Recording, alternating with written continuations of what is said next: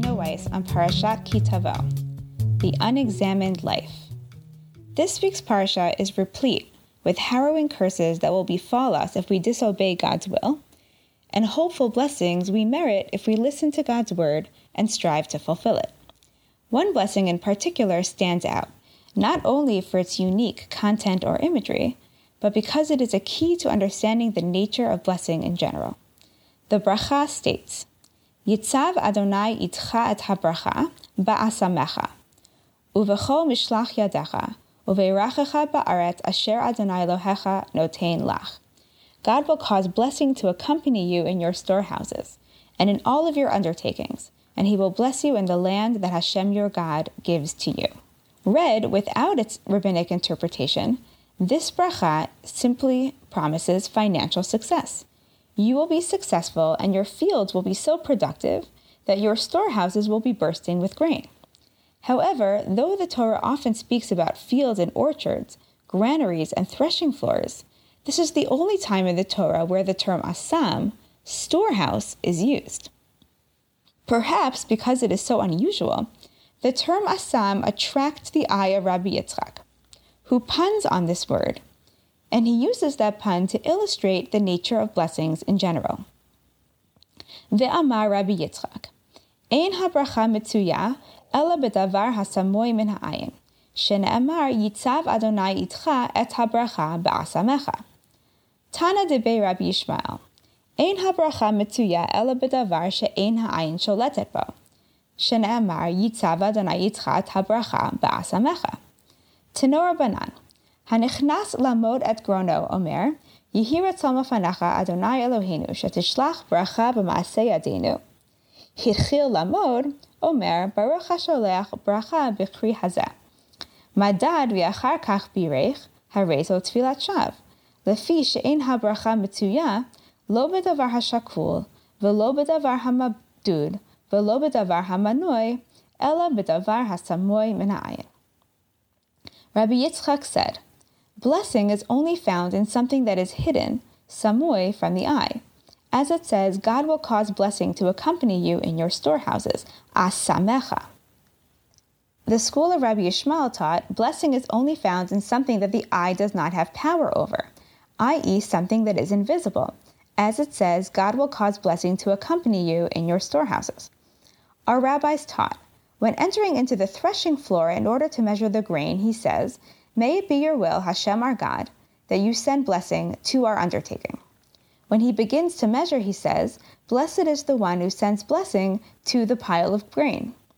If he measured and then blessed, then this is a futile prayer, since blessing is not found in what is weighed, measured, or counted, rather only in what is hidden from the eye. This passage from Ta'anit presents a clear consensus. Blessing, increase in either quality or quantity, is only found in the places that we cannot see. What is less clear from these teachings is why. Why is it that blessing is restricted in where it can emerge?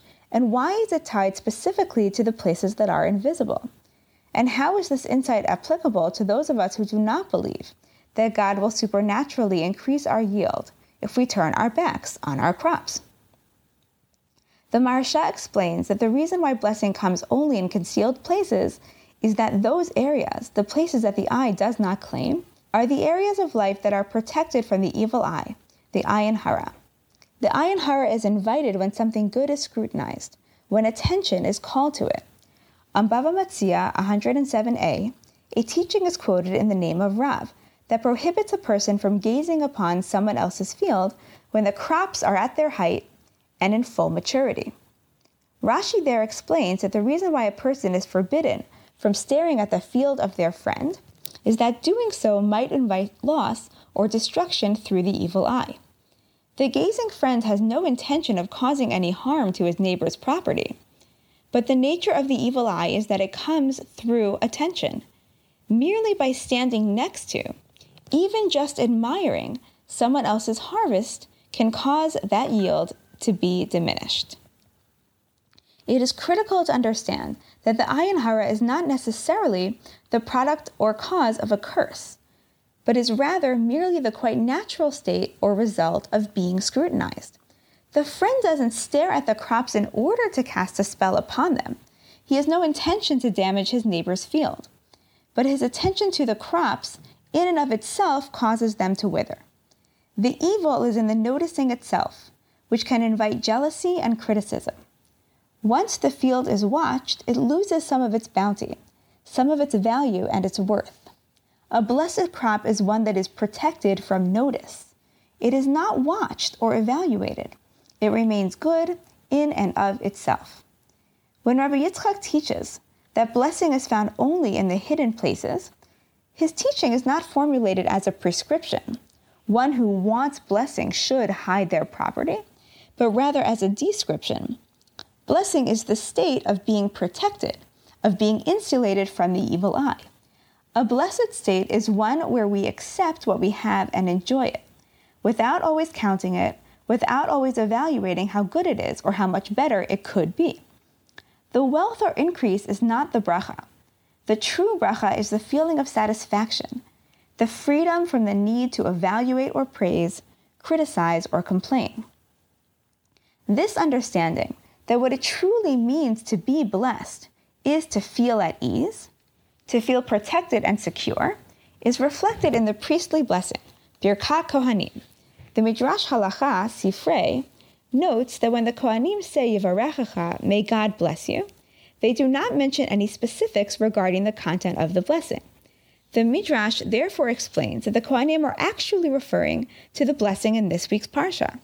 And Rashi's explanation of the conclusion of this verse, V'yishmerecha, may God keep you, speaks directly to our understanding that true blessing is not about what we own, but in feeling secure in what we have.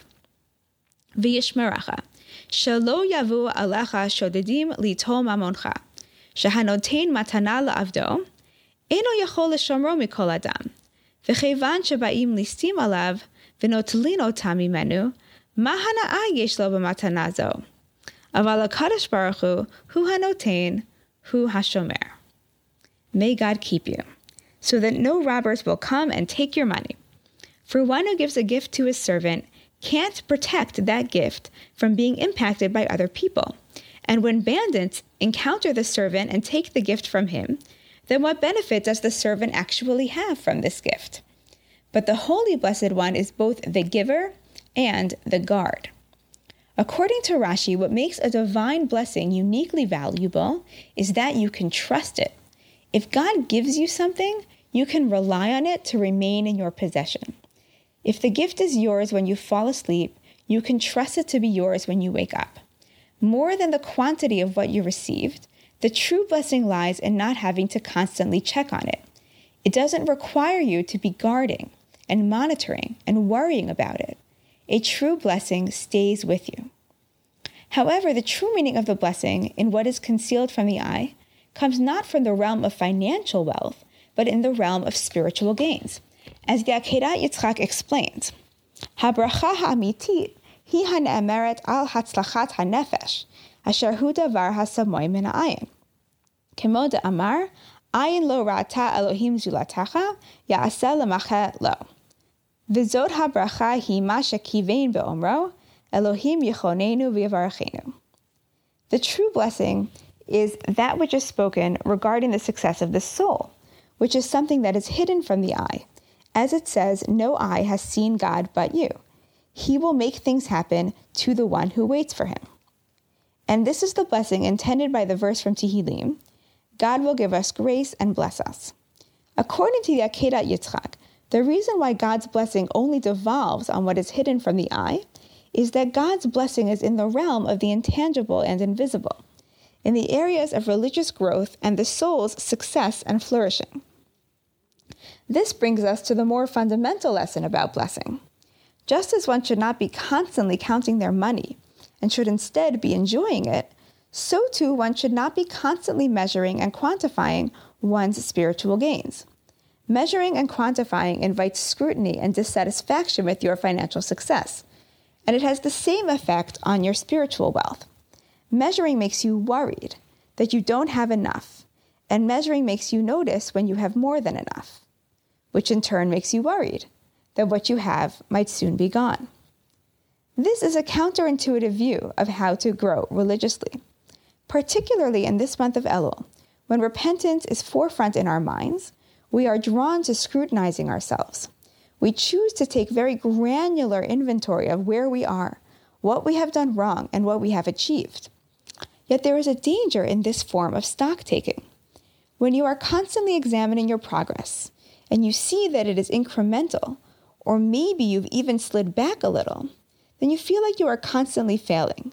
We are constantly counting and weighing, and in the process we can cut ourselves off from a very different and more blessed type of tshuva process. Instead of examining each interaction, each mitzvah done or not done, try to experience and enjoy the opportunity that we have to repent, to feel that God is invested in our growth and wants us to be close to Him.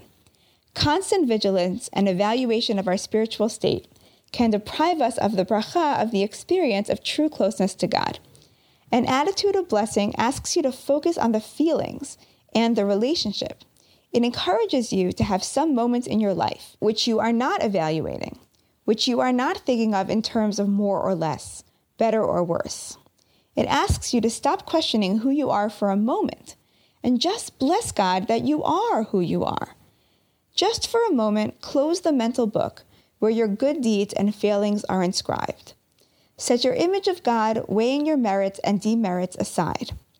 Instead of saying, I want to be better, or even saying, I want to be closer, say, I am appreciative of this time of heightened spiritual awareness and the way that God is welcoming me back to Him with open arms. We live at a time when so much of what we do is quantified and measured.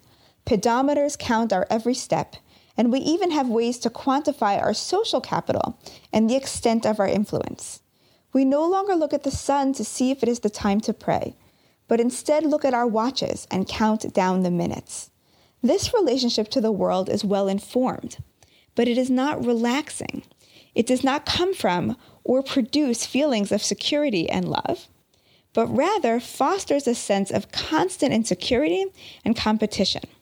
It takes us out of relationships that are natural and sustaining and makes everything, good and bad, into a number and a measure, a potential source of stress. We are constantly asking how we are doing, instead of immersing ourselves in just doing what we are doing, living our lives with focus and with joy.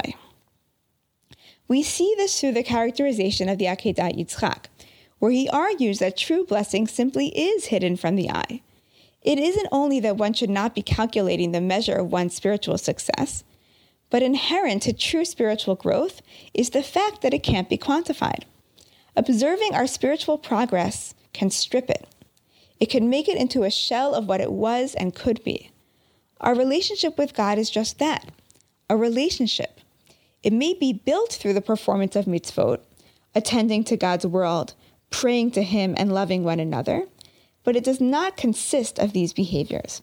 Strong bonds are based upon presence and closeness, trust and forgiveness, recognizing that my life is different because you are in it. Strong bonds are torn apart by scorekeeping and scrutiny. Love is supposed to make us feel comfortable and happy together.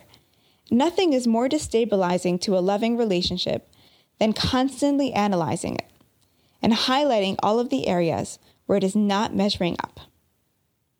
Our Parsha's focus on the hidden blessing should encourage us to take a step back, to appreciate the invisible, and to honor the unseen in all areas of our lives, to ignore the details so that we can live the experience.